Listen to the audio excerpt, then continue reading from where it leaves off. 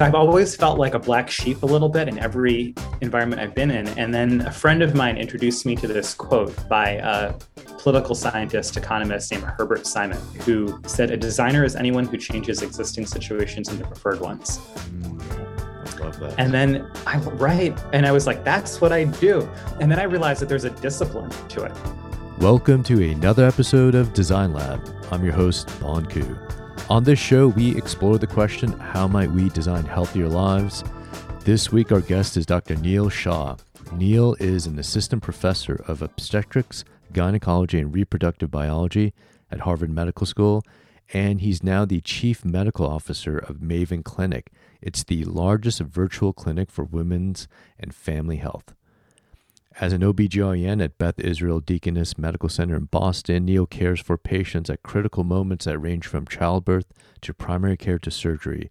Neil is also a scientist and social entrepreneur. He is globally recognized as an expert in designing solutions that improve healthcare. Becker's Hospital Review lists him as among the 40th smartest people in healthcare. His work to build equitable, trustworthy systems of care has been profiled by the New York Times, CNN, and other outlets, and he's going to be featured in a forthcoming documentary that's going to be produced by Oprah Winfrey and Yance Ford. Neil has written more than 50 peer-reviewed academic papers and contributed to 4 books. Prior to joining Harvard's faculty, Neil founded Cost of Care. It's an NGO that curates insights from clinicians and patients to help delivery systems provide better care. In 2017, he co-founded the March for Moms Association. It's an organization that increases public and private investment in the well-being of mothers. I love it when we get feedback from listeners. Donald Keating, thank you for that shout out on Twitter. Donald loved last week's episode with Dr. Katie Pedito on designing equitable health environments. And don't forget, you as a listener, you can support this show. It's so simple to do. Just go to Apple Podcasts, give us 5 stars, leave us a comment, follow us on whatever platform you use to listen to podcasts. I really enjoyed this conversation with Neil. I've been a huge admirer and fan of his. Neil and I talk about why so many women in the U.S. die in childbirth and how he is on a mission to redesign the childbirth process. Here's my conversation with Dr. Neil Shah.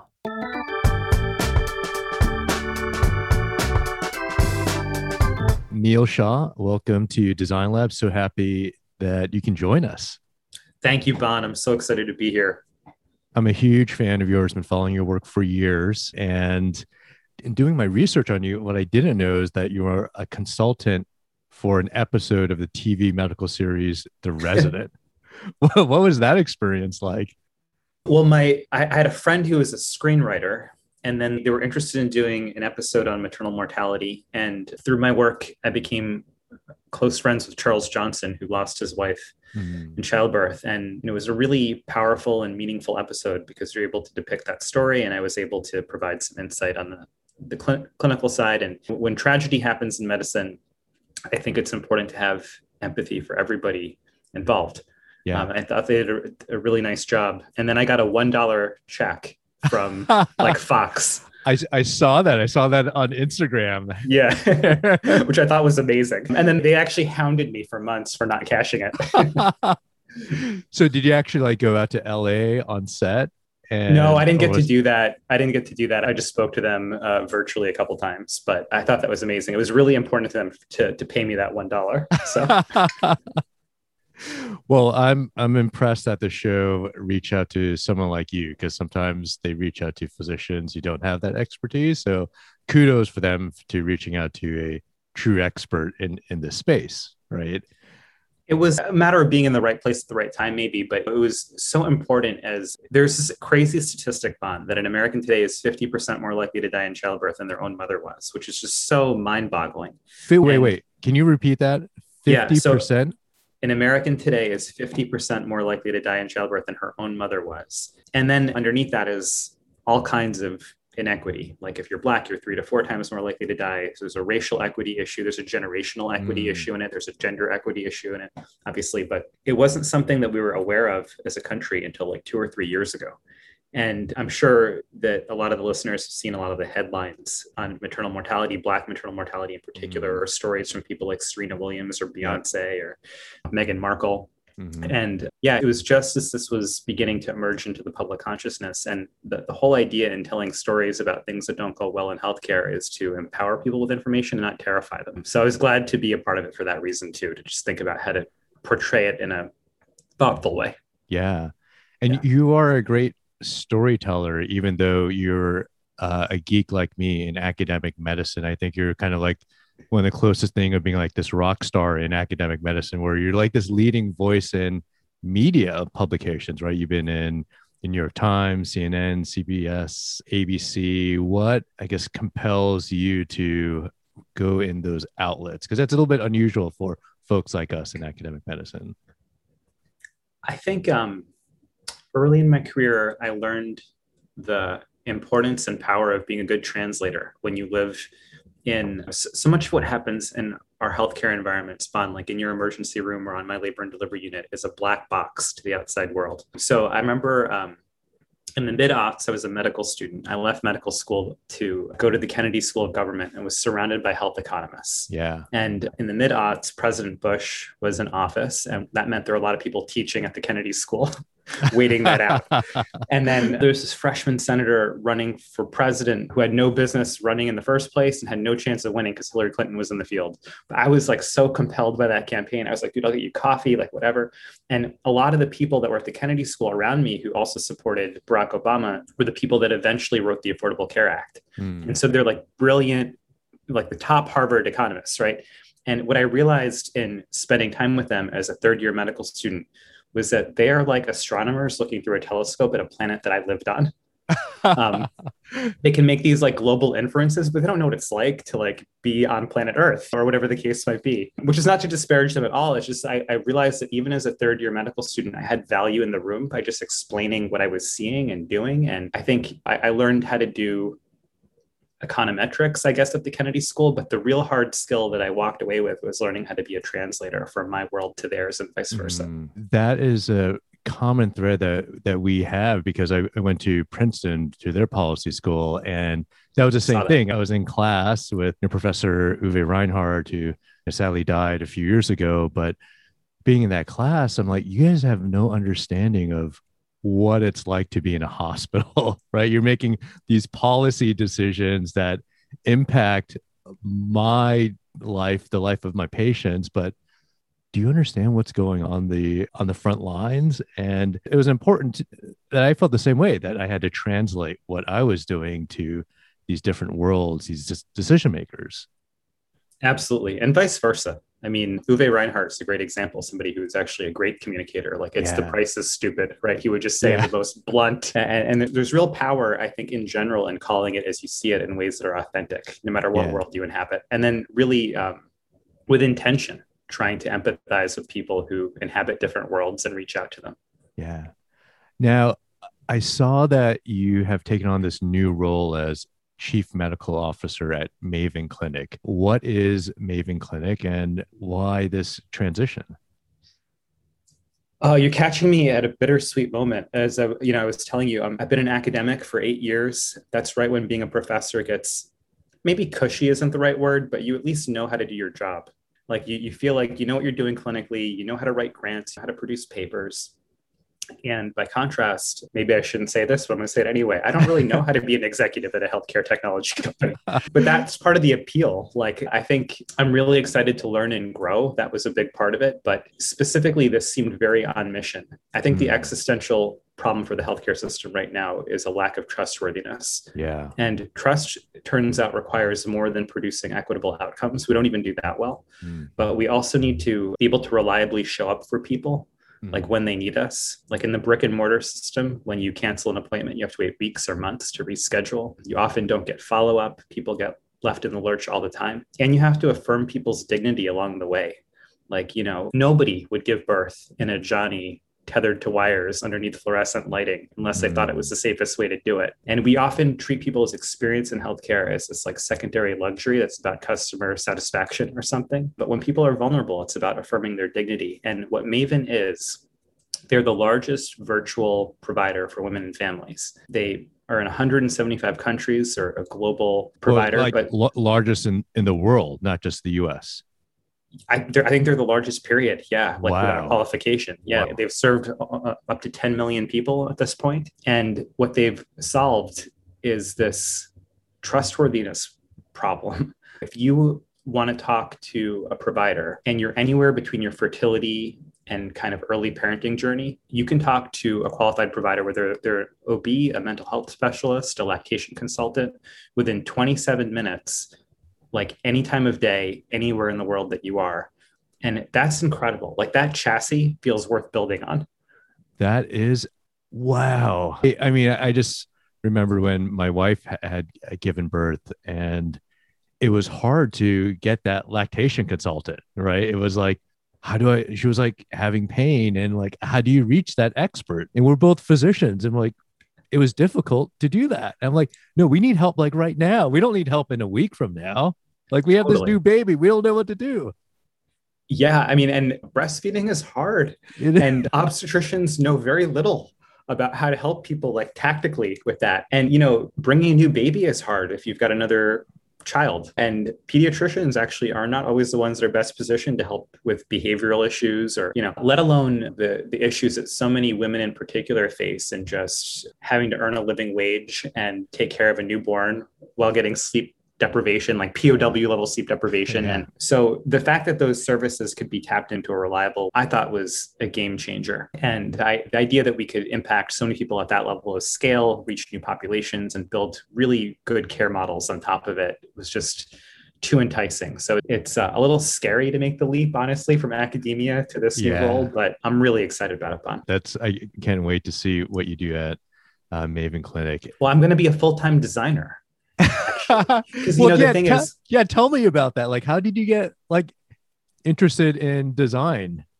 I don't know, but what I do know is that a couple of years ago, I realized that's what my job was, because I've always felt like a black sheep a little bit in every environment I've been in. And then a friend of mine introduced me to this quote by a political scientist, economist named Herbert Simon, who said, "A designer is anyone who changes existing situations into preferred ones."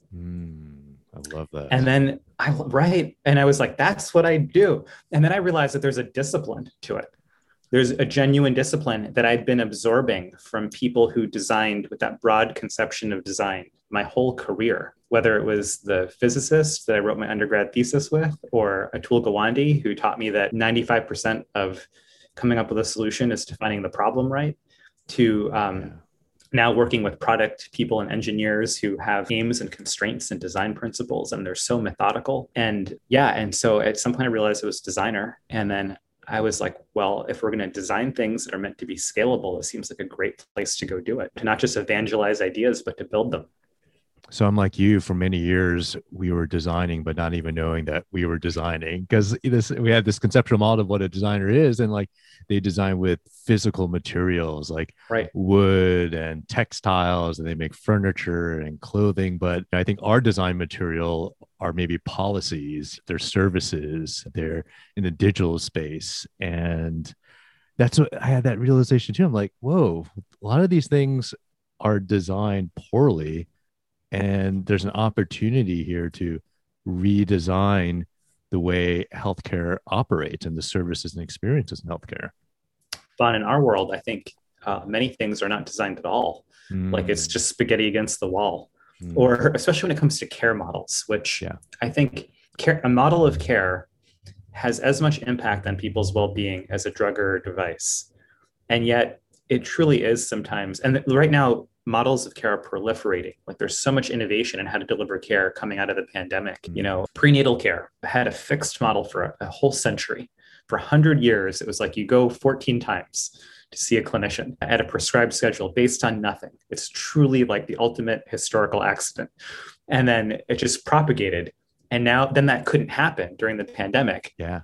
So there's like 1,000 natural experiments across the country on how to do prenatal care. And it's amazing. And they deserve the same intentionality in design and rigorous evaluation as like a device or a drug, but we don't do that. I saw that you were senior author on a paper called The Design of Team Birth, a care process to improve communication and teamwork during labor. I love that research study. Can you explain what that research was about?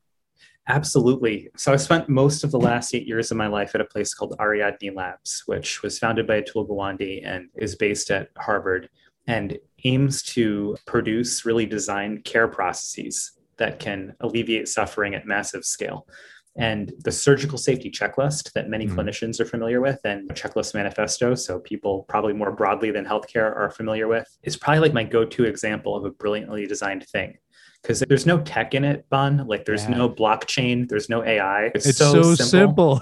It's so simple. And to me, the best designs have this sort of simplicity principle. That doesn't mean easy, but or even just intuitive. But what they do is they take the complexity of the world and they distill it into something. But the surgical safety checklist, actually, part of its brilliance is it's fairly content agnostic. Most people think that it's about making sure that you're doing the particular things, but it's actually the activity of using it in an operating room that enables effective teamwork.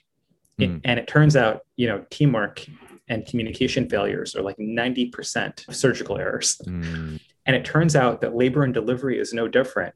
Like childbirth is the ultimate team sport. Like you can't walk into the woods and have a baby. I wouldn't recommend it, let's say, clinically. Homo sapiens, we evolved large frontal lobes and narrow pelvises and dexterity all at the same time. To walk upright, we had to have narrow pelvises, and then they give us our hands back.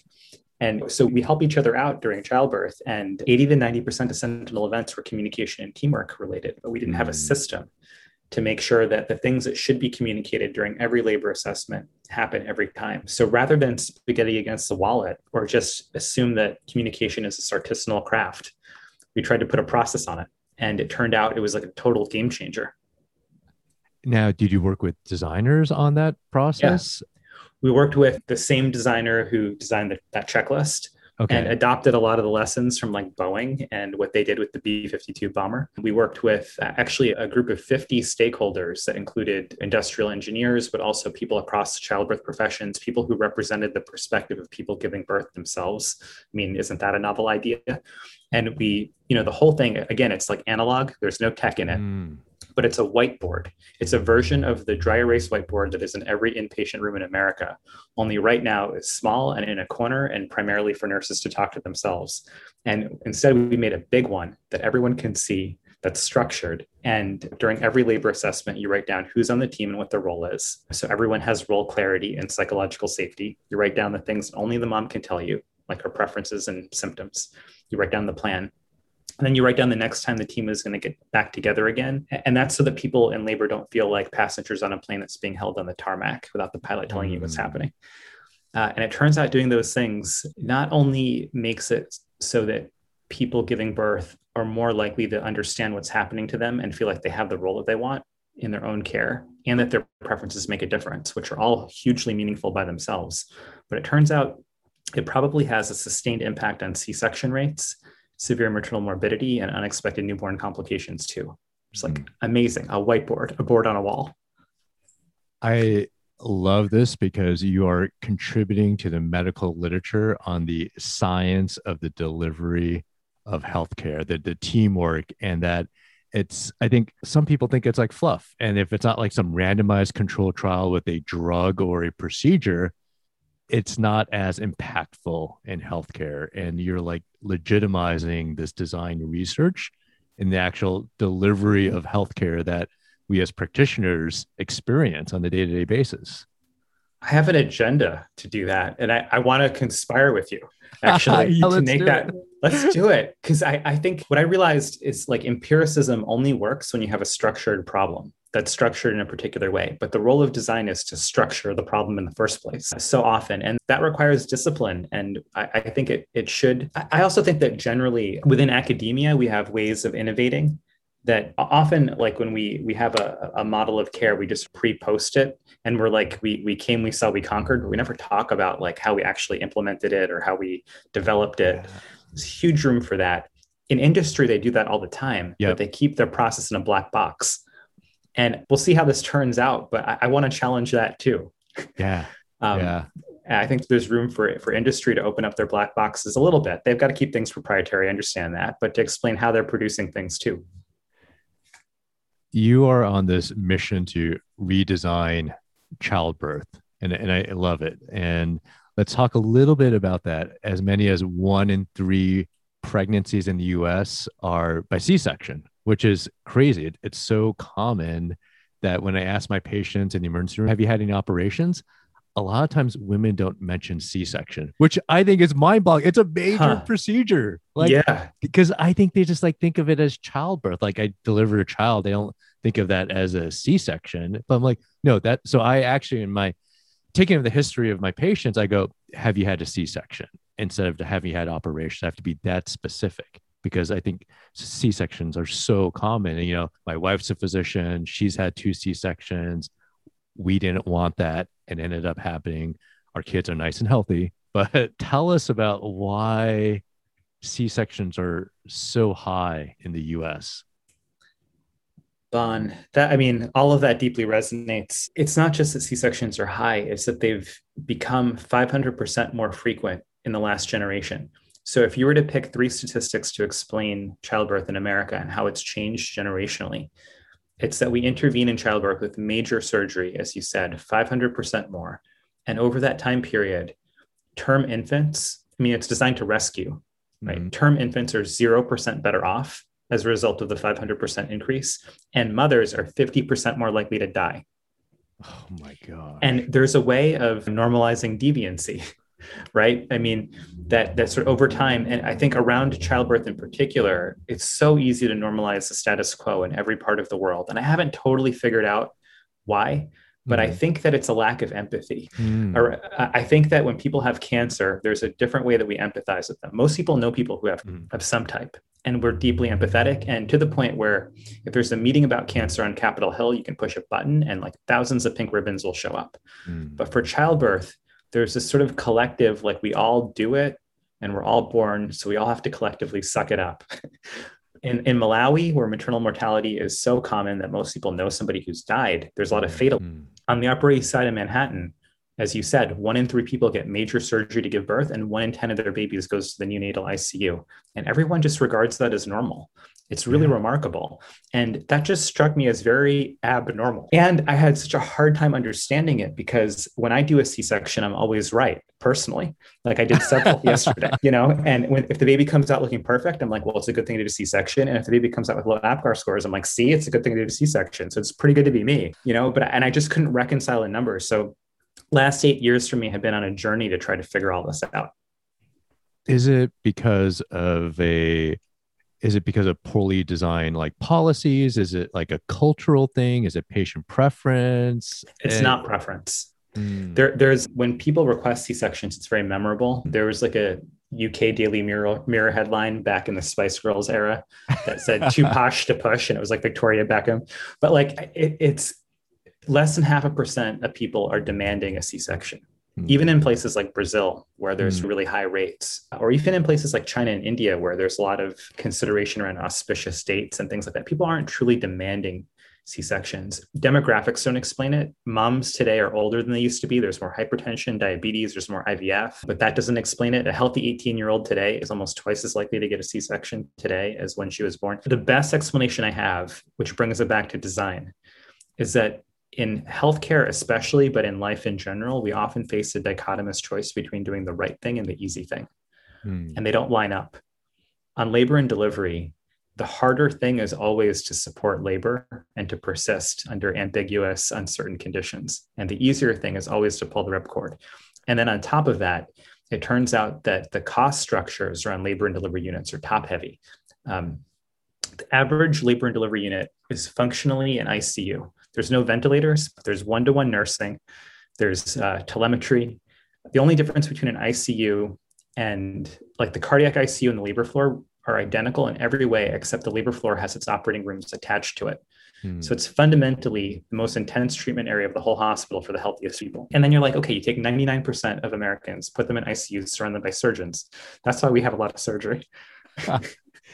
And you did this great research study with one of my favorite architecture firms, Mass Design Group, looking at the geography of labor and delivery units. And a correlation between C-section rates and the actual physical environment and layout of a labor and delivery floor. Is that right?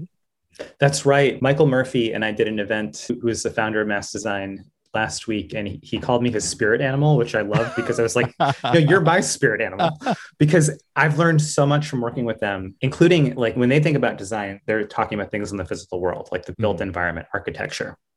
And Michael says that architecture is never neutral. It either heals or it harms. And that notion just totally blew my mind. But one of the things that he taught me is just this idea of different scales. Like when I'm designing team birth, it's a process, and it between someone giving birth and the people taking care of them. And then there's like the scale of like the room that it happens. Then there's the whole floor plate of the hospital. And then it turns out like the floor plate of a hospital doesn't change very much. It's really expensive to change it. And almost every labor and delivery room, except for the color of the walls, is like the same and where the windows are. But what is hugely different from one hospital to the next is the layout of the unit. And I never noticed that before. And then it turns out that every public use facility in America has a fire escape map on the wall, which is a floor plan. So we started to get people to send us their floor plans and realize they're all different kinds of shapes. And then I put it in front of the mass architects, and they read those shapes the way a cardiologist reads an EKG. Like they were like, oh, well, that must mean that a nurse covering two patients has to walk these huge distances. And I'm like, that's got to be different than someone who works in a pod design. I'm like, yeah, totally. And then they were like, where are the workstations? And we started to realize that like, yeah, you can almost predict a C-section rate off of a floor plan. That is amazing. It's kind of like what we were talking about before of there's a system around childbirth, and either that system has been poorly designed and not designed at all. Is there an opportunity to redesign that system around childbirth? 100%. There are two quotes that I love that are kind of like 101 of systems engineering, if not systems thinking. But one is every system is perfectly designed to get the results that it gets. So if you have a system that's producing 1 in 3 people getting major surgery and 1 in 10 of their babies going to the NICU, it's designed to do that. If there's a system that makes a Black person in America 4 times more likely to die in childbirth. Wait, like currently, that's a stat. Currently, that's a stat. If you're Black in America, regardless of your education or income, you're 4 times more likely to die in childbirth.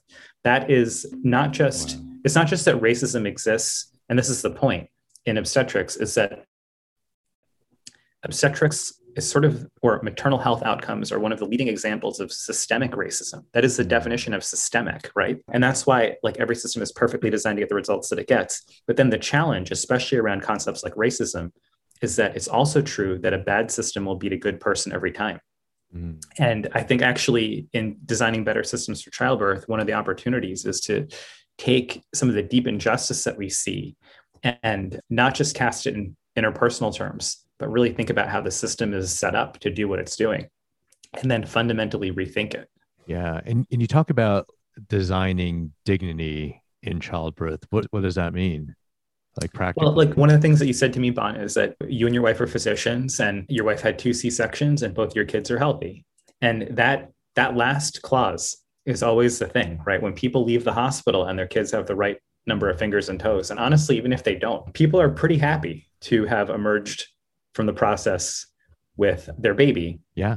But people deserve to have goals other than emerging unscathed from the process, right? Like survival is the floor. Like in our sharp focus on maternal mortality, we forget that people at the beginning of life, at the end of life, and in many moments in between have goals other than simply surviving it. And yeah, people deserve to be seen and heard to the extent they not only deserve it, the need is so deep right now in America. And I'm moving to Maven Clinic. They're a company that is the largest virtual provider in the world for a reason, for women and families. But also there are tens of billions of dollars in the Silicon Valley for mental health, for primary health care, for other sort of virtual care models that just make people know that they're seen and heard. Yeah. Isn't that crazy?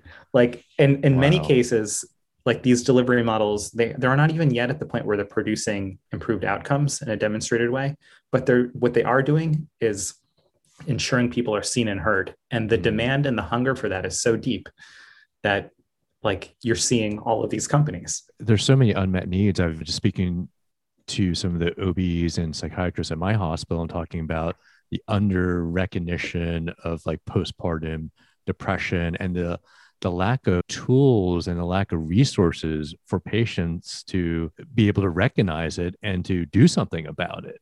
And how does Maven Clinic address that? Well, in full disclosure, I'm a few weeks away from being fully ramped up into my role. But I think that the main way they do it is just making sure that people are not alone.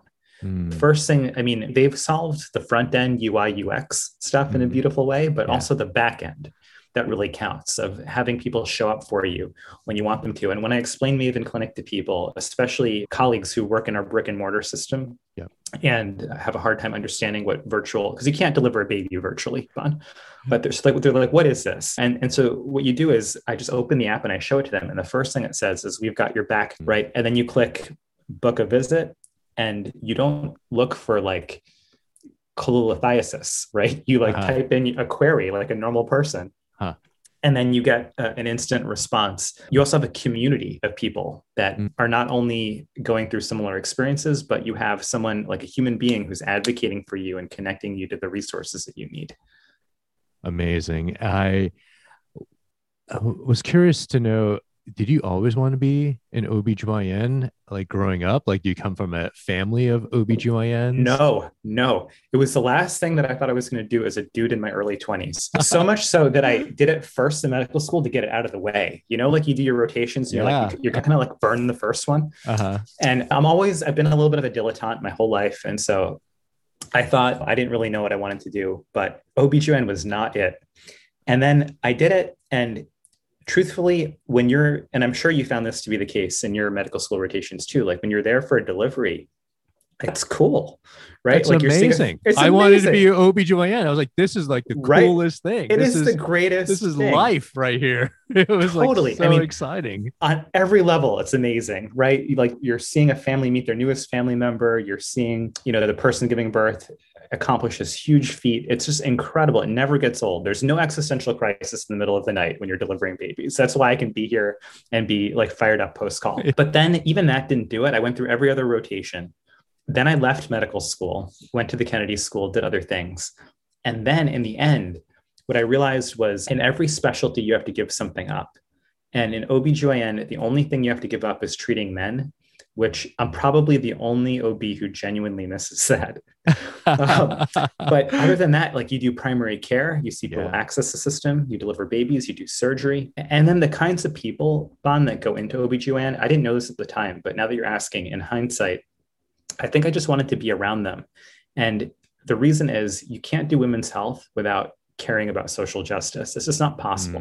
And it's not that general surgeons don't care. It's just that when you're operating on a gallbladder, it's not the same thing as stewarding people or caring for people around their reproductive journey. Yeah. And that's another thread I wanted to hit on of your social justice life as a physician, which as an academic physician, like not all of us are into social justice causes. One, it's just a hard job that we have, and there's not that incentive structure in academic medicine to be involved in improving health and well-being for people and communities, and especially underserved populations in the US. And you're part of this organization called March for Moms. Can you tell us how you got involved with that, what that is? Sure, Bon. I mean, so March for Moms came from this idea that there's not enough empathy around childbirth. Like that's like, I spent enough time in policy circles to know that moms advocate for every progressive cause except for their own well-being. And that's the expectation of moms, right? There's moms against drunk driving, moms against guns, moms demand action, but there wasn't like a moms for moms. Like people expect moms to put their own well-being last in order to put their families first. And that makes it really hard to change. Like if you're a designer and you want to change existing situations into preferred ones, first of all, you have to have clarity about what you mean by the existing situation and what the preferred situation is. Yeah. And then you have to be organized.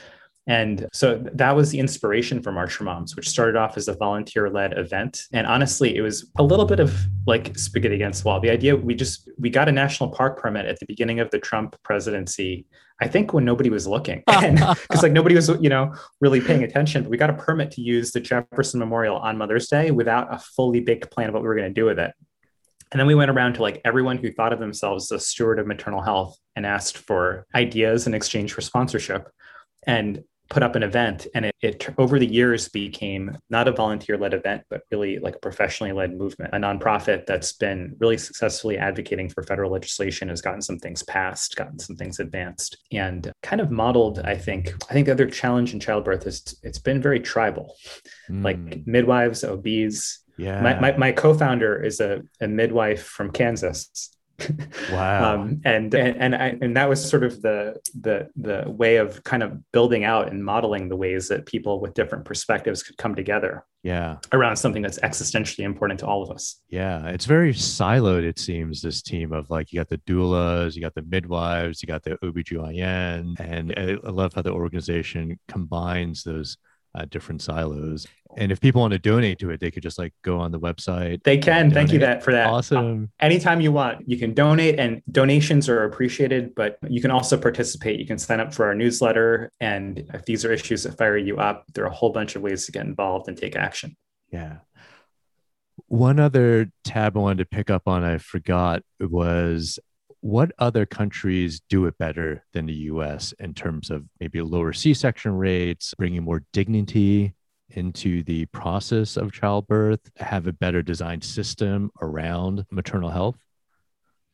I haven't seen a perfect system, Bon, but I have spent time in places like the Netherlands. They always kick our butt and everything. The Netherlands. Right. I mean, I want to move there. When it comes to design, like you go to Amsterdam and you're like, they started off with lots of cars. Now there are bikes everywhere. Yeah. And they did that in a city that's hundreds of years old. So why can't we? And they're underwater and they still figured it out. But but in Western Europe in general, they start off with a different set of premises, I think, around what people deserve, and then a different structure from which the system follows. But in our country, 90% of people see a surgeon primarily to take care of what is a normal physiologic process, and then give birth in ICUs. That's a structural problem. I never even thought of it that way. Yeah, man. I mean, like it's so normalized, right? But then when you put it that way, I'm like, that's weird, man. It is super weird. And so my mentor, Atul Gawande, when I first took my job, I struggled to find data about childbirth, because it turns out most of the data, like Medicare doesn't pay for childbirth. Thankfully, there are no over 65ers having babies. So it's like balkanized into like 50 Medicaid systems or birth certificates, which are garbage because people like me fill them out. I mean, they're not garbage. Like birth certificates, I know, are very meaningful to people, but as data sources, they don't tell you, data. Very noisy. Yeah. So he had a journalist's instincts, and he told me to just start traveling around and seeing what it looks like to give birth in America, in the world. Yeah. And places like the Dar Luz Birth Center outside of Albuquerque blew my mind. Because I was like, if people knew that they could give birth this way, everybody would. And it really challenged my preconceived notions around what midwifery was, what birthing centers were. I always regarded them as doing what the hospital did, but less, and honestly, less safely. Like, you don't have a blood bank. You don't have an operating room. Like, how does this work? And then I realized, like, a lot of what we've done is design the system backwards. Like, everybody giving birth deserves and benefits from monitoring, coaching, and support. Some benefit from neuroaxial anesthesia and some benefit from surgeons, but we give everybody the things that some people benefit from. And then we totally forget about the support. Like, why would you run a marathon without a coach? But like, so few people get a doula, and we don't reimburse for that support. So those are some of the challenges, but there are plenty of places in the world that have designed with different aims in mind. Yeah. Well, Neil, you were up all last night delivering babies. Thank you for coming on this morning. I really appreciate it. I'm a huge fan of your work. I've been following it and your research, and really excited for this next step in your journey. I really appreciate you being on. Bon, thank you so much. I could talk to you all day, and that's probably why I neglected to mention that your book, Healthcare Design Thinking, is mandatory reading for every member of my team. No way. Oh my gosh. Yeah, way. So we love it. And I've been trying to encourage my team to adopt that definition of a designer in their work, and to really think about design as a discipline, because it's not common in schools of public health. So we buy it for every new member of our team. And I'm going to continue to do that in my new organization. So, such an honor. Thank you so much. You can find Dr. Neil Shah on Twitter. His handle is at NEEL_SHAH. On Instagram, he can be found at NEEL_T_SHAH. And reach out to me by Twitter, Instagram, or email. My Twitter handle is at BONKU, Instagram at DRBONKU. My email is bon@designlabpod.com. Design Lab was produced by Rob Puglisi. Our theme music was created by Emmanuel Houston, and the cover design by Eden Liu. See you soon.